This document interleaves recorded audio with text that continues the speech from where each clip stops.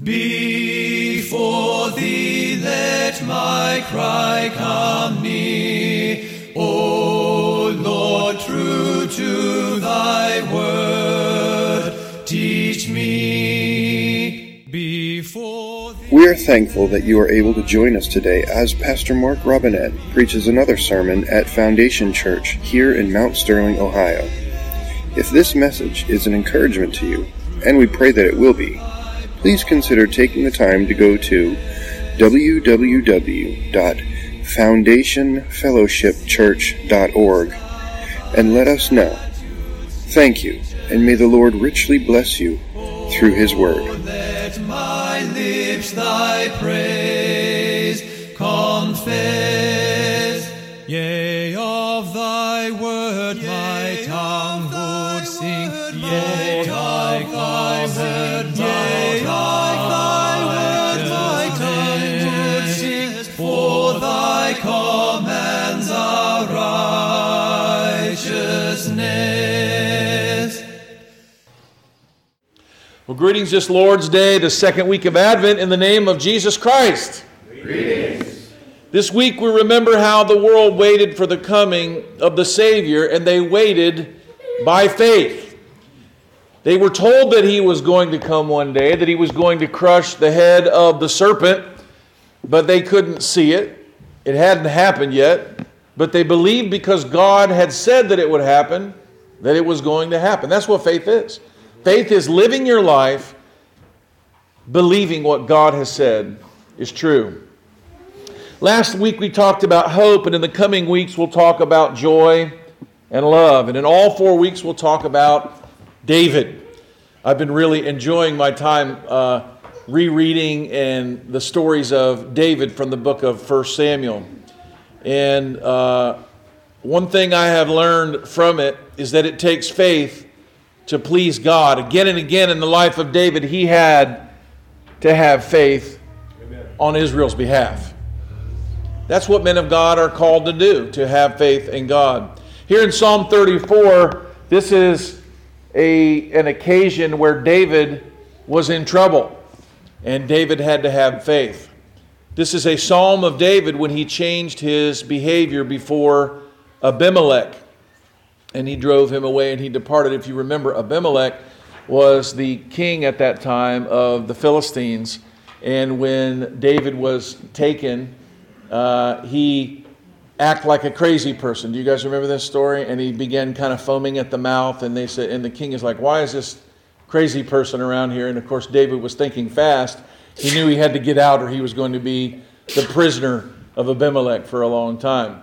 So David wrote this psalm after he came out of this situation, and he highlights it with a different letter of the alphabet in order. He goes, A, B, C. Of course, in Hebrew it's Aleph, Beth, Veth, Gamil, Daleth. It's different letters, but a lot of them are very similar to ours. He said, I will bless the Lord under the heading of A. He said, I will bless the Lord at all times. His praise shall continually be in my mouth.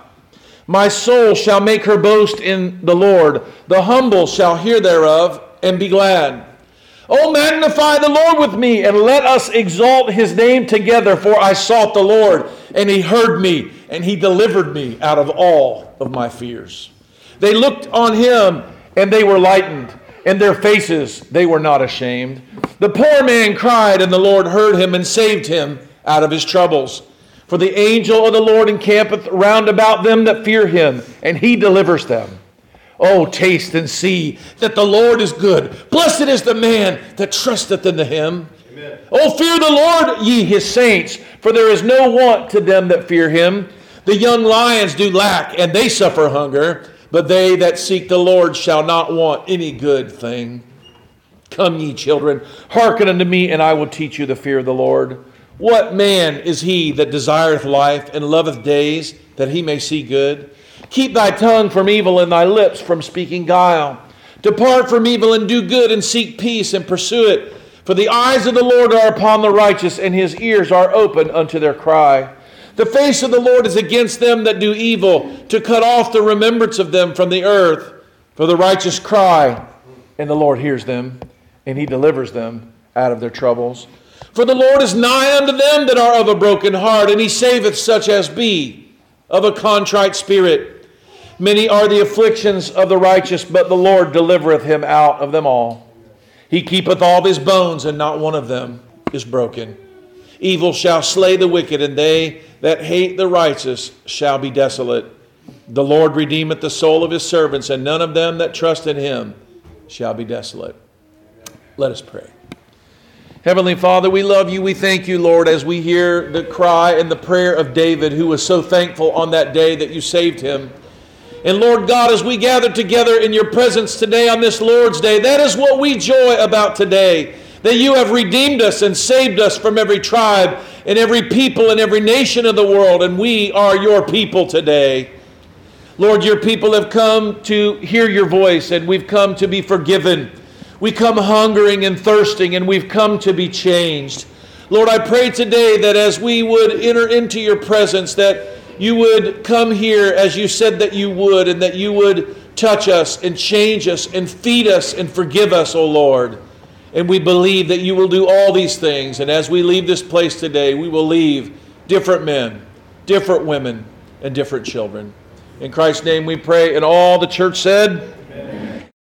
Praise Father, Son, and Holy Ghost. Amen.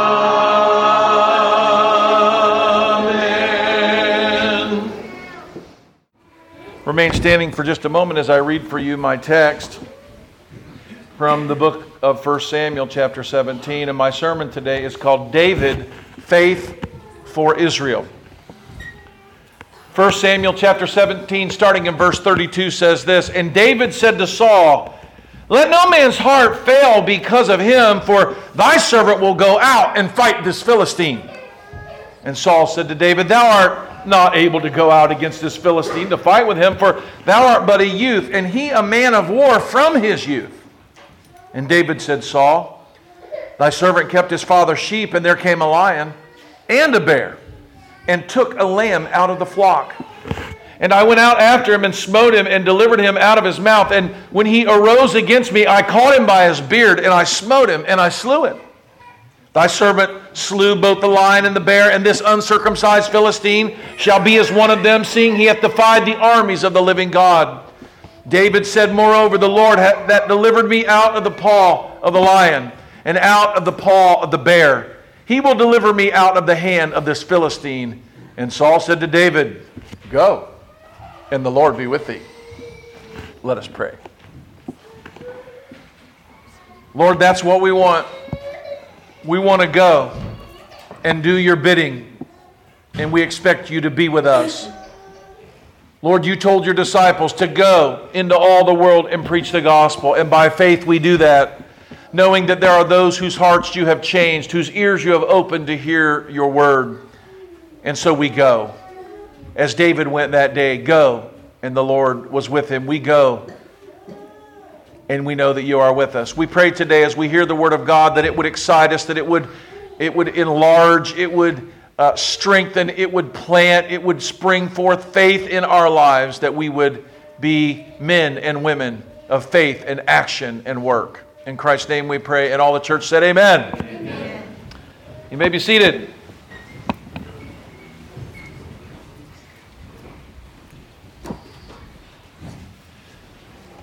As you know, this is the week, I've been telling you all day today that it is the week that we're going to focus on faith. Faith that kept our forefathers looking forward to the coming of Messiah. You can see that our young people lighted the faith candle and have helped take offering today. Friday night we had a special gathering where we talked about how Foundation Church works and all the moving parts. I wanted to get in their minds and in their hearts all of the things that it takes to have a church and to have a group of people that you can be around and you can love and depend on, and that God is building into something. It's a wonderful thing. It's a little mini nation, foundation nation here that God is building. I wanted to get their mind on the parts of the church that might be in their future. If we're having a strong church here in the future, it's going to take a lot of intentional work, not only from the leaders of the church and the adult members, but work from the young people too. Amen? This is what faith does. Everybody say, faith works. Faith sees the future, not in a crystal ball or in a cryptic prophecy or a mystery, but faith sees the promises of God as a reality. It sees the future and says, the gates of hell will not prevail against the church of the living God. God will have His holy will. All of His enemies will be brought underneath His feet. We will have dominion over the things of this world that exalt themselves above Christ. And faith says that is the real reality. The world around us tries to create a reality that's not true. It tries to lie to us. It tries to force us into a corner in timidity. And we need to stand up with our chest out. We need to stand up with our head held high and say, we are the followers of King Jesus, and He is King and Lord of all the earth. You may think that you're the Lord. You might think that you have power, but you don't. Just like the Hebrew children, they said, "O King, we can't stop you. And O King, you might be able to do things to us. You may throw us in the fiery furnace, and you can do that. But let me tell you what, if my God doesn't want you to, there'll be nothing you can do about it. My God is able to deliver me out of the fiery furnace. He was able to deliver Daniel out of the lion's den and shut the mouths of lions that day. And God is able to deliver us when we do the things that God has for us to do." Amen? Amen. Today, as we look at 1 Samuel in chapter 17, the story of David and Goliath, look at David's faith for Israel. The story starts in the first verse of the first chapter, which was part of our reading today. And I wanted it to be because I want you to get this story in your mind. I want you to get it in your heart. You know, as much as the actual words of Scripture speak to our hearts, the stories are meant to speak to us too. Sometimes we're thinking about it and we should think to ourselves, you know, am I a David? Am I Saul? And those men, those pictures, the Bible says they happened unto them. It says this in the New Testament, that they happened unto them for our example, for whom the ends of the world are come upon. David, as we learned last week, had been anointed king by the prophet Samuel after God had rejected Saul from being king. Saul was still the king as far as Israel was concerned. He still sat...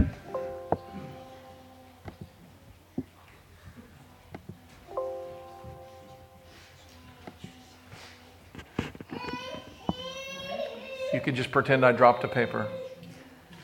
He still sat on the throne of Israel as king publicly as far as everyone else knew, but Saul was still the king. David kept humble and waited on God and was even called to serve Saul as a harp player when Saul was vexed by an evil spirit. This must have been a trying time for David, knowing that he was the rightful king of Israel and he's playing the harp for the wrongful king, for the king that God had rejected. This must have been a difficult thing to do. David stayed in his humble post as a shepherd and a son, serving his father and his brothers, and he waited for God to exalt him to the post that he had already been given. He refused to try in his flesh to remove himself or to set himself up. He knew this was God's work. In fact, David willingly served Saul as the king of Israel for several years after his anointing. Here in verse 1, don't miss that something is happening here on this day that makes this story special. You might miss it. You know, we get into the David and the Goliath and the giant and the swords and the spears and the slings, and you miss the very beginning of the story. Here in verse 1, do not miss that they were gathered in a place called, however you pronounce it, Shoko or Shokah. And in parentheses, I have it written here, or in quotations, which belongs to Judah. Everybody say, it belonged to Judah. Now, why did it belong to Judah? Everybody say, because God said it did. God had told them, when you cross over Jordan and when you go into this land, I have promised this land. That's why it's called the Promised Land. He said, it's yours. He said, everywhere your feet go, everywhere the sole of your feet touch, it is yours. And so if God says something belongs to you, who does it belong to? You. It belongs to you. And I like what he said here. Said, this land belonged to Judah. So because the land belonged to Judah, Steve, could anyone stand on it and think that they're going to keep the people of God off of it? No. Impossible. Why? Because God said it belonged to them. That day the Philistines were on Israel's land, and God's word had already given them the victory. They had won before they ever started this fight. And sometimes we are already going to win and we don't know it. We already have the right to stand and claim what God has said that we can. That's what faith is. Faith is saying, by rights, this is mine. Verse 2, Saul, the men of Israel, they were gathered together and they pitched in the valley of Elah, and they set the battle in array against the Philistines. So Saul was doing his job as a king. He had won some battles before. Even though God had left him, though, he kept in the motion of the king. The Philistines stood on a mountain on one side, Israel on another mountain on the other side. Now, folks, this really happened. Everybody say, this story is true. This story is true. But how many of you could stand at that sign over there that says 316 on it and talk and have me hear you? Not too many. How many of you could stand over at the park over there? You know where the park over there? How many could talk and you could hear me from over there? There's a little problem in this story here. Here we have people on one mountain and another group of people on another mountain, and they're talking to each other. Is that possible? Don't get scared, folks. Yeah, it wasn't one of the miracles like walking on the water, but it's a reality of the geography of this part of the land. Do you know that in Israel, which I'm going to go there, that if you stand on that mountain and you stand on the other top of the mountain, do you know that the air is such that you can speak in the sound of a talking voice and hear the people on the other mountain? Did you know this? This is something that it says here, and it doesn't qualify it scientifically, but it's a fact. And you can go over there and you can stand on the mountain and find out for yourself. And people have done this. You might think, why would anyone do that? Because the Bible is true. That's why they do it. And when someone says someone stood on a mountain and they talked to another mountain, there are some people that go, you know what? That doesn't sound like it's possible. So let's go try it out. And they do it and it works. And they go, wow, God's word is true. Because you see, those mountains are still there. When the Bible talks about how mountains and rocks testify of the living God, this is one way they do. Because if you stand on that mountain and you talk, you can hear him on the other. And so there went up on this mountain, so they were gathered, and he was up on this mountain, and this champion came out of the camp of the Philistines named Goliath. To me, it's an amazing thing that we live in a world with all of this internet and all of the TV and all of the cable and a movie that comes out every 5 minutes. But 3,000 years ago, a man with no electricity, with no internet, with no, whatever, did something, and 3,000 years later, almost every person on earth can tell you his name. If you think that that's a coincidence, you're missing something. God's stories are powerful. And they're the most powerful stories. And why are they told and retold, and why do they endure? Because God said they would. He said the word of the Lord will endure forever. How many stories are written in manuscripts about Isis and about Dagon and about Ashtaroth and about all these gods, and you don't even know about them? Why? Because their word will not endure forever. They will be forgotten like the dust under their crushed statues. So some say this man, it says in verse 9, his name was Goliath, and he was of a place called Gath, which is not far from Bethlehem. The Bible says his height was 6 cubits high and a span, and that's not really our measurements of today, but just to give you an idea, they have an estimate of it. Some people say 9 feet 3 inches, some people say he was over 11 feet tall. But he was somewhere about the height of the top of that window. Now, you may go, I don't know if he was really that tall. Get a tape measure. I drywalled this wall. I know how high it is. Okay? That's about 10 feet tall right there. Kids, could you imagine that? Could you imagine walking up to a man that big?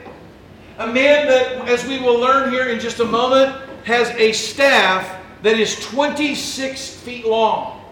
And I can walk it off for you. About every step you take is about 3 feet when you're a guy my size. And so we'll step it off. So we'll say 1, 2, 3, 4, 5, 6, 7, 8, 9. So here we have 27 feet. Can you imagine a man that had a spear that long? And on the end of the spear was a 17-pound piece of metal. We were at the antique mall yesterday, and they have cannonballs of different weights.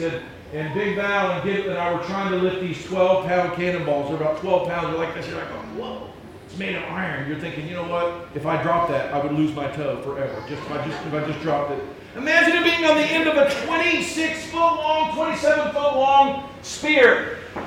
And he wore armor on his body. We'll read about it here in verse 5. He had a helmet of brass on his head. He was armed with a coat of mail. If you don't know what that is, it's a jacket made of metal that's linked together in chains that if you took and you tried to take a sword, you couldn't go through. It'll stop it. But the weight of the coat was 5,000 shekels of brass.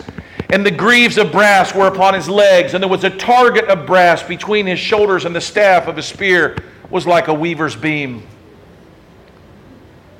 His spear's head weighed 600 shekels of iron, and one bearing the shield went before him. So he's out there, and he's got an armor bearer, and he's got all this stuff on him. His protective coat weighed at least 78 pounds. And some people place the coat up to 150 pounds. Okay? How many do we have a Nathaniel? How much do you weigh? About 150 pounds? His coat weighed a Nathaniel. He's carrying a spear. He's got a helmet of brass. And we're not even got to his sword. So this is one scary dude, right? Now, regular guys, and if you think these guys are sissies because they're afraid of him, you're wrong. These guys, the average height of a man is, a normal man is between 5 and 6 feet tall, which is about my size. And this is what they would look like. It would appear like this is like a real man, and I would be like a little tiny man, right? And that's what it looked like. And so this man was terrifying. There were giants who lived who were large men like that, gigantic and colossal. They were huge. Verse 8 says, he stood and he cried unto the armies of Israel, and he said, why are you come out to battle in array? Am not I a Philistine, and you the servants of Saul? You see, part of battle before battle was the trash talking. They would get up and they would say, are you men or are you sissies? Do you want to come out and do you want to fight with me, or do you want to stay in your tent and sleep a little bit? And they would argue, and they would yell taunts at each other. But according to this story, there wasn't anybody yelling back, because you don't yell back at a man that big with that kind of armor. You know that it's not like you can trash talk your way out of that. If you got to fight that guy, you better be somebody and you better be something. And all those guys knew they weren't that. Saul was head and shoulders taller than all the rest. He was the biggest guy in Israel. And the biggest guy in Israel stayed in his tent.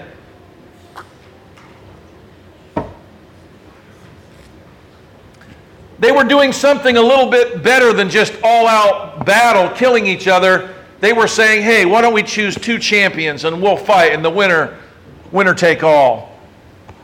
If he be able to fight with me and kill me, then I will be your servant. But if I prevail against him and kill him, you shall be ours. Do you think that the Philistine had any doubt he could whip any man alive? You think there was any doubt in his mind that with his 17-pound spear head and 26-foot-long spear and his armor, do you think he had any doubt that some guy was going to walk up and punch him in the face or whack him with a sword? To him, it was just fun. What he was basically wanting them to do is just quit, give up. All right, nobody can fight me. I got it. Just battle over. Let's just call it a truce, right? That's what they were hoping. Verse 11 says, when Saul and all of Israel heard these words of the Philistine, they were dismayed and they were greatly afraid. And you might go, well, I wouldn't have been afraid. Well, I think maybe you might. This is obviously a very, very bad situation. It's very humiliating for a nation and for these men.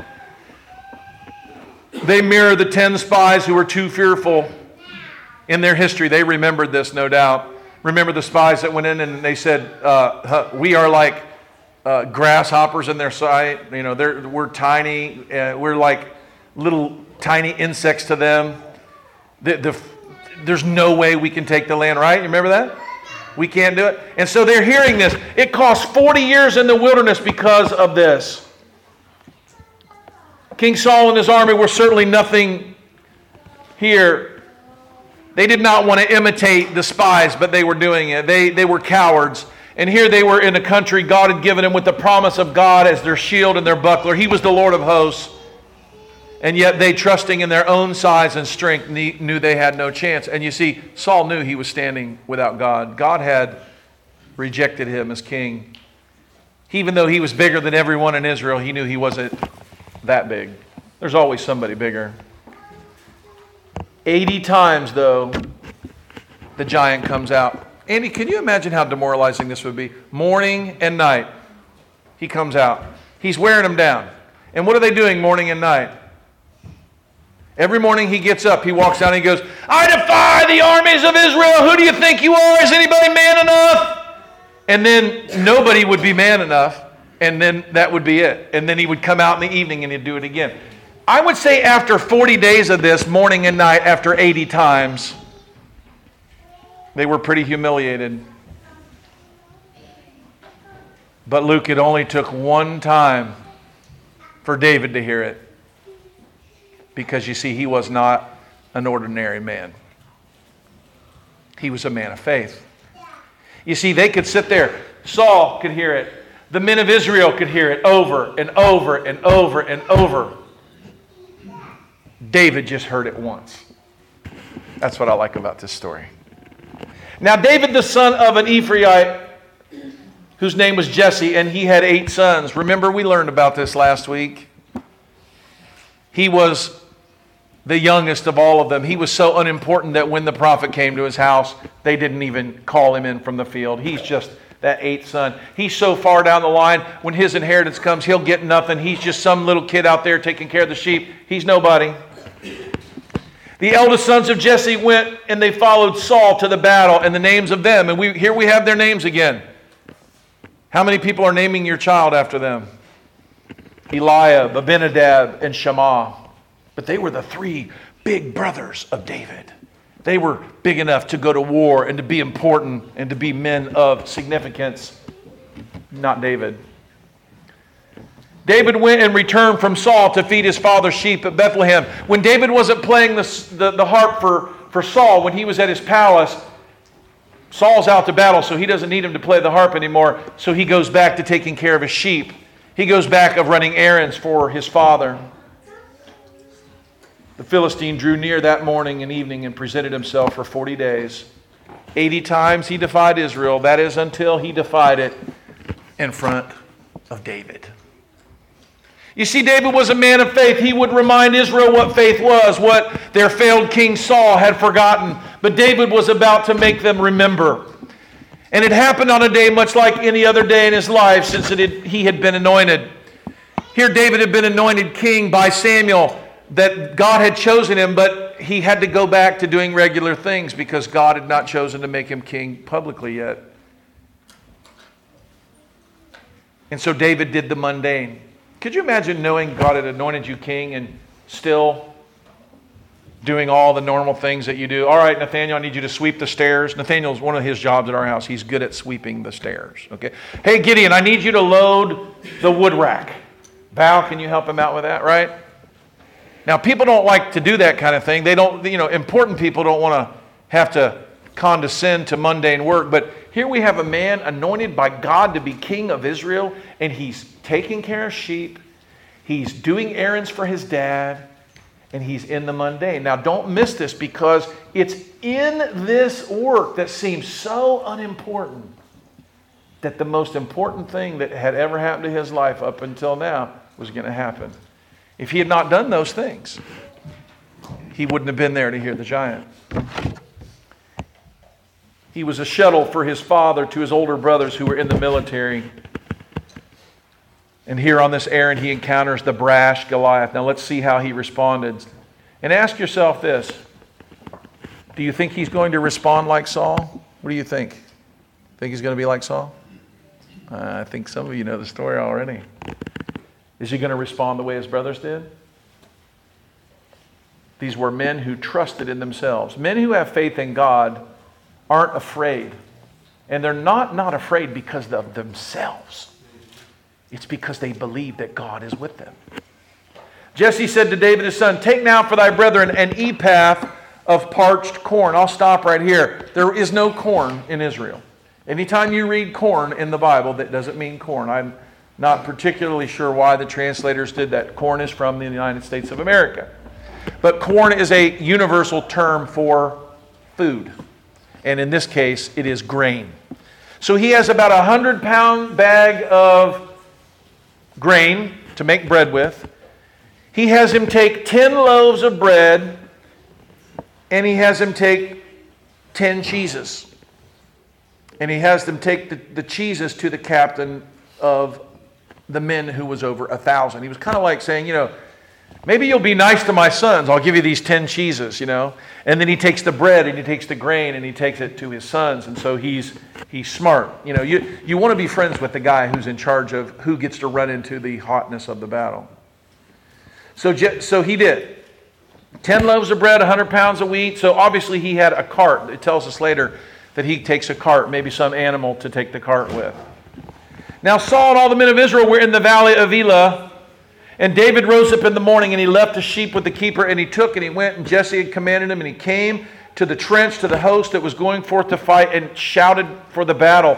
For Israel and the Philistines had put the battle array against the army. And David left his carriage in the hand of the keeper, and he ran to the army, and he came and saluted his brethren. So he's on this normal thing, this normal errand his dad. He's got cheese and bread, and he's got this bag that he's brought full of grain, and he's doing this normal, everyday, mundane thing. He's being faithful in it. And as he talked with him, behold, there came up a champion, the Philistine named Goliath, out of the armies, and he spake according to these words. And here, so everybody say, and I love this last line in verse 23, and David heard him. This is where the bomb drops, okay? He'd been saying it, and Saul had heard him. That's one thing. He'd been saying it, and Saul's brother, David's brothers had heard him. He'd been saying it, and all the people had heard him. But I love the end of verse 23. It says, and when he came up this time, David heard him. Because that makes all the difference in this story. Had David not heard the giant on that day, this would be a different story. David heard him. King Saul had heard him 80 times or so. David's brothers heard him too. What did they do? They cowered in fear. They did nothing. That's what people do who walk in their own strength. And sometimes when something defies them and defies God, they do nothing about it because they know they can't do anything. But that's not what men of faith do. Men of faith work. Everybody say, men of faith work. Men of faith work doing things that appear to be too hard for them to do. Why do they do that? They do it because they don't believe in their own strength. They believe in the strength of God that sends people out. A man that works and waits for every opportunity to obey God and live in His definition of reality. That's what a man of faith is. All the men of Israel, when they saw the man, they fled and they were afraid. All of them did, but not David. The men of Israel said, have you seen this guy? Because that's what we do. We walk by what? If he had just heard him, David hears him, but he's like, you haven't seen him. You may have heard him, but you haven't seen him. I heard there's this guy and he thinks he's something. Yeah, but he is. You should see it. Do you see what I mean? Right? It wasn't just that he heard him. David didn't even have to see him. All he had to do was hear him. All the men of Israel, when they saw the man, I believe these stories, these details are there. When they saw him, they fled. They heard him and they thought, maybe I'm tough enough. They saw him and they're like, I'm not tough enough. That's what you would say. You go, okay, I think I'm going to walk the other way. Have you seen this man? They asked. Surely he's come up to defy Israel, and it shall be that the man who kills him, the king will enrich with great riches and will give him his daughter and make his father's house free in Israel. I think these men, honestly, I think they were saying, anybody that can kill this guy is going to have good things happen to him. Have you seen him? And David was there, and he said, what? What did you just say? And I love it the way David changes what they said. First, they're like, he's this big guy. He's incredible. You won't believe what will be done for him. But David repeats the story back, but he doesn't repeat it back like it was told. David doesn't parrot back the words that he heard. Listen, I'll read it for you. David spoke to the men and he said, "What shall be done to the man that kills this Philistine and takes away the reproach from Israel?" Had they been talking about any reproach, honey? No, they weren't talking about that. "For who is this uncircumcised Philistine that he should defy the armies of the living God?" Is that what they had said? He's defying the armies of the living God. No, they didn't say that. Did they say this man was reproaching Israel? No, they just said he was really big. And whatever happened to him, good things were going to happen to the guy that kills him. David doesn't parrot this back. He replies and he replays the scene of Goliath's defiance in a way that he saw it. He did not care that killing the man was an opportunity of advancement for himself. He saw it as a way to remove the reproach from Israel because he loved it. And then he takes it further. He did not repeat the words about how big he was. He didn't talk about how much his spear, how long it was, and how much his... He didn't say any of that. He just calls him an uncircumcised Philistine, defying the armies of the what God? The living God. You see, the Philistines worshipped a god named Dagon. You guys know about Dagon? The god of grain. David was carrying grain in a bag. And he knew that this bag of grain could no more defy God than he could, right? The god of grain, the god of, some people say he was a fish god. There's all these things, but whatever he wasn't alive. In fact, David knew a story you might have forgotten about Dagon. You see, David, like these men, could hardly have forgotten what happened when the Philistines had stolen the Ark of the Covenant from the children of Israel about 10 chapters earlier in the book of 1 Samuel. I have no doubt David knew this story. You see, they took the Ark of the Covenant and they stole it from Israel and they went and they took it to Dagon's house where they worshiped Dagon and they put it inside of the temple there. And there's a big statue of Dagon in there.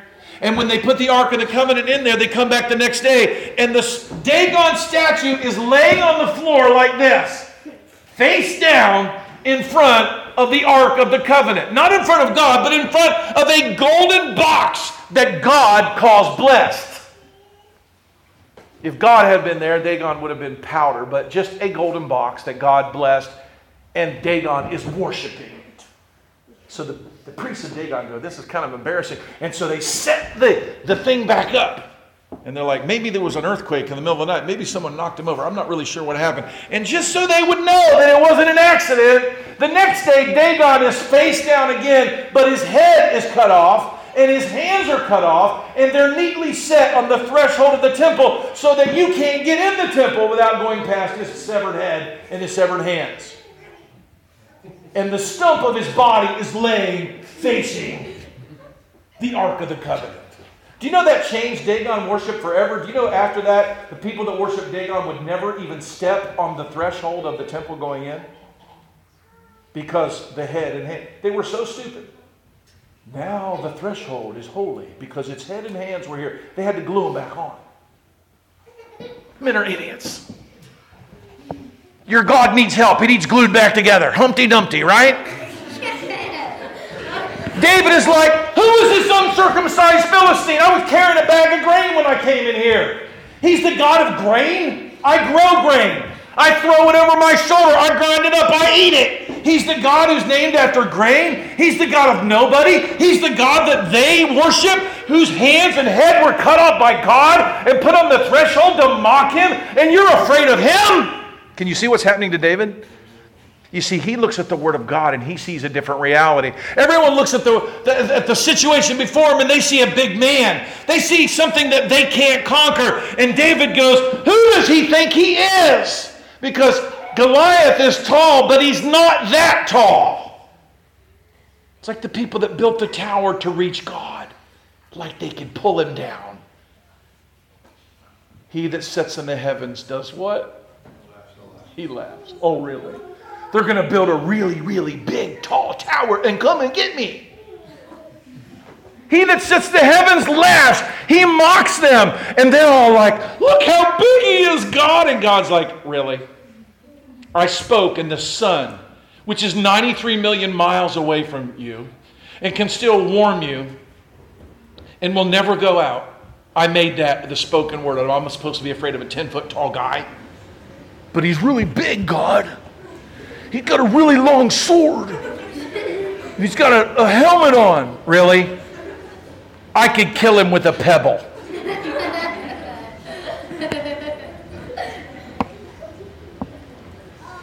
So the people said, so shall it be done. And Eliab, his oldest brother, he does what people do to people of faith.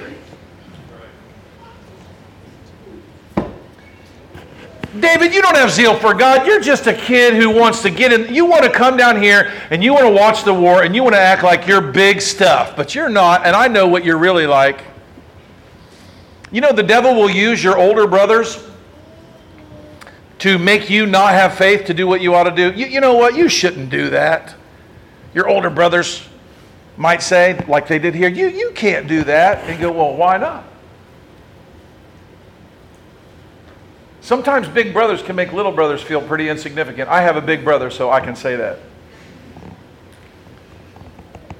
Eliab said, he was mad at David. Why did you come down here? Why have you left those few sheep? I mean, doesn't this kind of sound like a brother? Come on, guys. All right, I won't look. Those few sheep in the wilderness. I know your pride, the naughtiness of your heart. You've come down that you might watch the fight. You're not even going to get in it.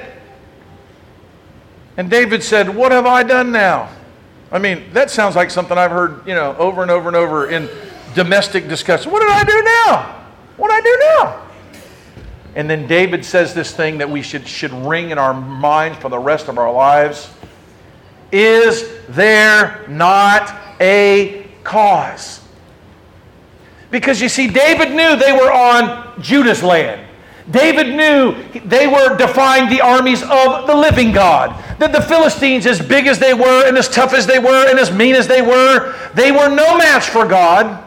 God had already said they couldn't stand before them. God knew. David understood that when God takes one man against the whole world, that man has a majority. Faith is understanding that acting on that knowledge. Faith is not bravery, it is certainty in God that what He has said, God has said, no one could stand before Israel, and David believed it. He turned from him to another, and he said to the other, he said, and the people answered him, just like the other guy said. He said, when these words which David spoke, they rehearsed them before Saul. David is like, we need to do something. Someone needs to do this. Is there not a cause worth fighting for? So you know what David does, and I love this because this is what man of faith does. Does David just go do whatever he does, or does he go to his leader? Everybody say he goes to his leader. David went to his leader and he made his case. This is what men and women of faith do. They obey God by submitting to the rule that God has placed over them. David said to Saul, let no man's heart fail because of him, for thy servant will go and fight with this Philistine. And Saul said to David, thou art not able to do this. So even though his leader is telling him he's not able to, he's not being disrespectful, he's going to try to make his case even better. He said, you're young, and this man has been fighting ever since he was young. Not only is he huge, but he's a man of war. You can't fight this guy. And the Bible tells us that Saul loved David at this time. He just, he knew who he was. But David doesn't give up. He doesn't say, well, you're an idiot, Saul, I'm going to do what I want. No, he makes his case further to his leader. David said, thy servant kept thy father's sheep, and there came a lion and a bear and took the lamb out of the flock. Now, I've seen on these nature channels where a grizzly bear will attack a deer, and he's got it, or an elk or whatever, and then next thing you know, there's a wolverine or a pack of wolves, and they fight over it. And really, as I read this, I hear this kind of a thing happening. I tried to look at the original. I tried to find out, are these two separate things? But no, this is a situation where David is dealing with a bear and a lion at the same time, it appears to me. I tried every way in the world to find that maybe these were two cases, but it's not. It sounds like in both cases, maybe the lion had grabbed the sheep and maybe the bear was trying to rip it out. There was a battle going on, and David laid down his life, and he was doing his duty in this mundane work, and God was with him. He said, I went out after him, I smote him and delivered him out of his mouth. And when he arose against me, I caught him by the beard and smote him and slew him. You see, experienced men of faith remember what God has done, and they begin to expect God to do what he has done, and they begin to believe that God will do even greater things. I've experienced this as I've grown. There were times when I didn't have faith to do this little thing. And now when big things come before me, I go, well, yeah, of course he's going to do that. I've seen in my life going, I don't know if we could adopt a child. And now I see us do it, and then we adopt a second one. Because the first one I saw God do it, and so I saw God do it again. And then when you see needs that come before you, you don't look at them and say, you can't do anything. You look at them and you go, look what God can do. Is there not a cause? And what I think God is trying to deal with us today is when we see something that needs to be done that looks like we can't do it, we should ask ourselves, is it not worth trying? Amen? That's what I'm hoping our young people are going to do. They're not going to go, well, you know, I can't do all that. I can't be like this person. I can't be like Elder Cusel. I can't be like Elder Robinette. I can't be like one of these older guys. You young people should be saying, by the help of God, I can do great things. Not because I'm great, but because I serve a great God. Folks, if we operated like we were a little church that couldn't do anything, then we wouldn't. But we do a lot here at this little church. Men's faith who see God do great victories in their lives, men's faith grow with every victory. David had killed a lion and a bear. He had willingly laid down his life for his sheep. He had not run when the lion came to bear, or the bear, but he took his job seriously. He stood against them. It was this case that he had saved his father's sheep, but now God was going to do something. He wasn't just going to save some sheep. He was going to save an entire army. Do you know God's word says that he that are faithful in small things shall be made ruler over what? Over many. And God had saw that he was faithful to the sheep that he had been given. Young people, are you faithful to the thing God's given you in your home that your parents have trusted you with? Are you faithful in taking care of your room? Are you faithful in taking care of your home, of our home, of your home? These are the mundane things, but men of faith are men who do what they are giving to do, and they see it. Whether it's fighting Goliath or whether it's loading the wood rack, this is what I've been given to do. And because he was doing that, this came. That's what happened here and what God did with David. He had the faith and he saw God as the reason for his success when he killed the lion. He saw God for his reason for success. The Bible says in the book of Proverbs, it's one of the first scriptures I had Benita memorize. In all thy ways do what? In all thy ways acknowledge him, and he shall direct thy paths. And David said, it was God who was with me when I killed the lion. He didn't say, I was tough enough to kill the lion. He said, God was with me that day. David was consumed with the zeal and his love for God, and he was willing to lay down his life. David had faith for Israel that day, and he said to Saul in verse 36, thy servant slew both the lion and the bear, and this uncircumcised Philistine shall be as one of them. See that he has defied the armies of the living God. Can you hear the voice pumping up in his the zeal pumping up in his voice? David said, moreover, and he's getting excited. If you want to get excited, you should read it. The Lord that delivered me out of the paw of the lion and out of the paw of the bear, he will deliver me out of the hand of the Philistine this day. And David excites even Saul. And so Saul says, well then go, and the Lord be with thee. And Saul tried to put his armor on David, and David said, no, I don't need this. I can't wear it. I haven't learned how to use all of these armaments. I'm just going to go. I'm going to go with what I had that day. God was with me with the lion and the bear. I'm just going to go like that. He took his staff in his hand, and he chose 5 smooth stones out of a brook, and they put him in a bag, his shepherd's bag. You see, it reminds you who he is. Here he is, this little shepherd, and the stones that he's going to kill Goliath with, he puts it in his shepherd's bag. The devil would say, you're just a shepherd, and you say, you know what? God doesn't need anything more than that, because he's the great shepherd. Amen? He had a little scrip, and his sling was in his hand, and he drew near the Philistines. Do you know, it even mentions here that, you know, David had his little scrip. He had a little bit of the Bible with him, or maybe he had something he had written for God in this little shepherd's bag with his stones. David came on, and he drew near to the man that bare the shield. So the man that's bearing Goliath's shield, he's here, and David walks past him like he's nobody. I bet you the shield bearer was bigger than David and tougher than David. And David walks past him. He drew near to him. Philistine looked out and he saw David and he disdained him. For he was but a youth and ruddy and of a fair countenance. And the Philistine said, David, am I a dog that thou comest to me with a staff? And the Philistine cursed David by his gods. How do you think David felt about that? You know, your curses really don't mean anything. Your gods are nobody. They were laying face down with their head and hands broke off. You uncircumcised Philistine, you bunch of ignorant people here. Don't you know that I serve the living God? The Philistine says to David, come to me and I will give thee thy flesh unto the fowls of the air. You see, the enemy loves to trash talk. He loves to talk about what he's going to do to you. So David said, you come to me with a sword. You come to me with a spear. You come to me with a shield. But how do I come? He doesn't say, he says, I come to you in the name of the Lord. He doesn't name his weapons.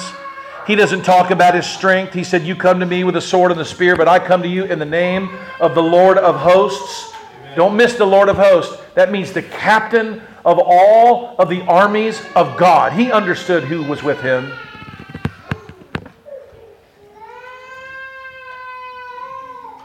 He said, I come to you, the Lord of hosts, the God of the armies of Israel, whom you have defied. This day God will deliver you into my hand, and I will smite you, and I will take your head, and I will cut it off, and I will give your carcasses to the host of the Philistines this day unto the fowls of the air and the wild beasts of the earth, that all may know that there is a God in Israel. Amen. Was he going, I'm tough, and I'm tougher than you, and you? No, he's saying, God's tougher than you, buddy.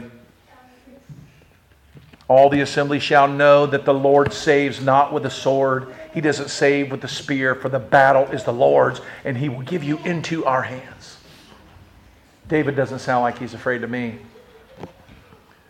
And it came to pass when the Philistine arose and came and drew nigh. So now the giant gets up, and the giant's walking toward him. And you know what David does? He goes, oh, look how big he is when he gets up. No. You know what David does when he gets up, Jeff? It says David starts running. Like, if I was the giant, I would be scared now. David doesn't go, I'm going to take my time, I'm going to stay distance. No. David starts running at Goliath. Wow. It came to pass when the Philistine arose that David drew nigh to him, and that David hastened. And he ran toward the army to meet the Philistine. And David, while he's running, can you imagine it? He puts his hand in his bag and he grabs his sling. He's going, I'm going to get this guy. And he's running at it. And he's got a sling in his hand. And as I was reading this, I began to think of him. I bet when he was running, I can imagine that he was singing. I can imagine that he was running. When you run, you get in a rhythm. I can imagine him just going, you defy the armies of the living God, but I'm going to come to you. And he's running and he's singing and he's pulling the sling and he's swirling and he's running. And I bet you the giant's eyes are getting bigger. Like, what does this little kid think he's going to do to me? He was bewildered.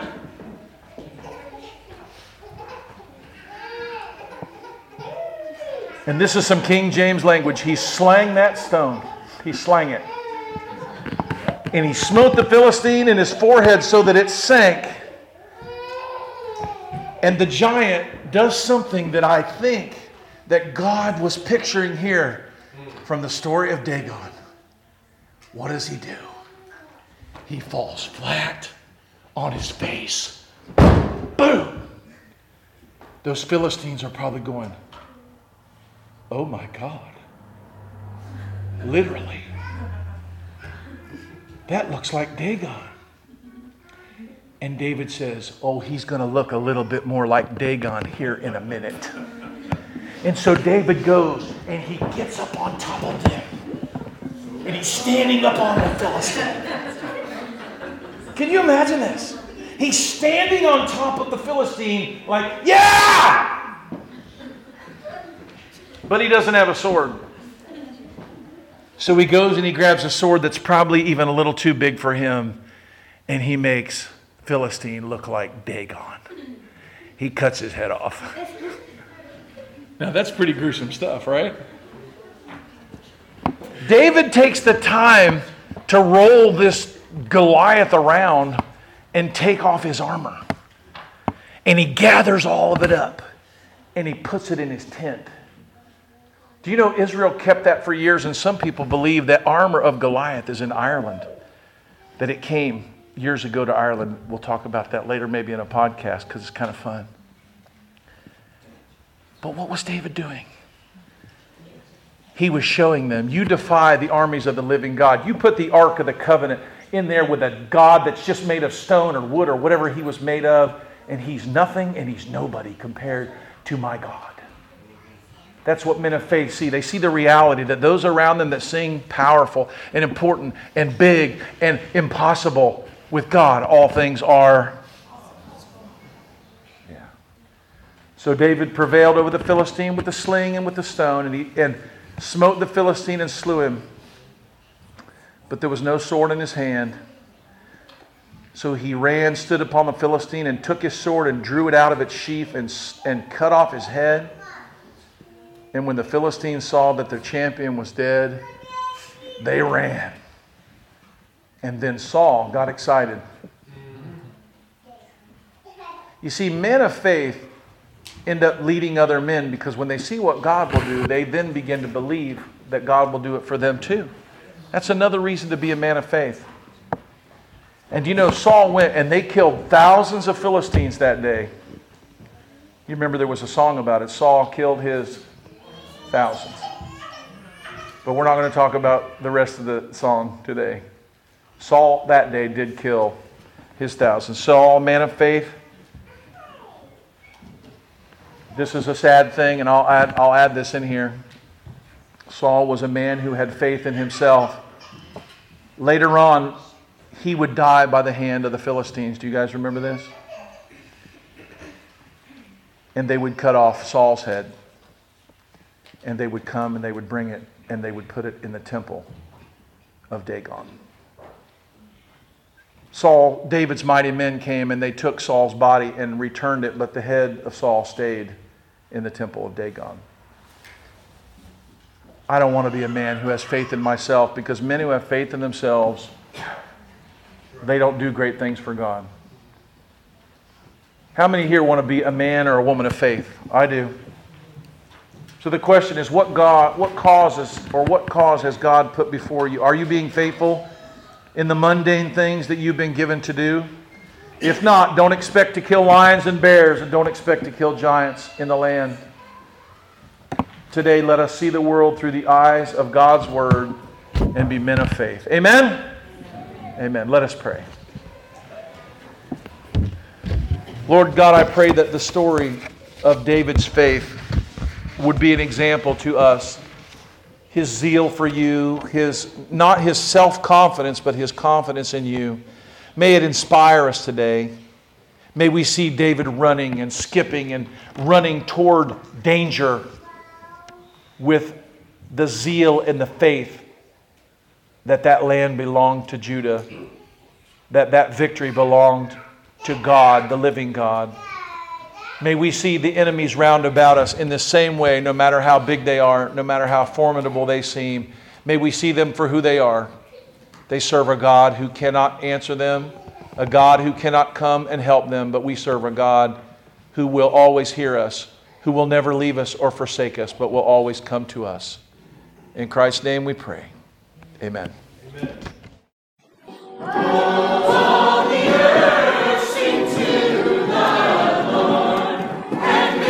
Hello, this is Pastor Mark Robinette of Foundation Church. Thank you for taking the opportunity to listen to our audio sermons. We would love to hear from you if you have any comments, questions, or just to let us know how they served you. Go to our website, www.foundationfellowshipchurch.org, and send us a note. Thank you, and it's a pleasure to serve you.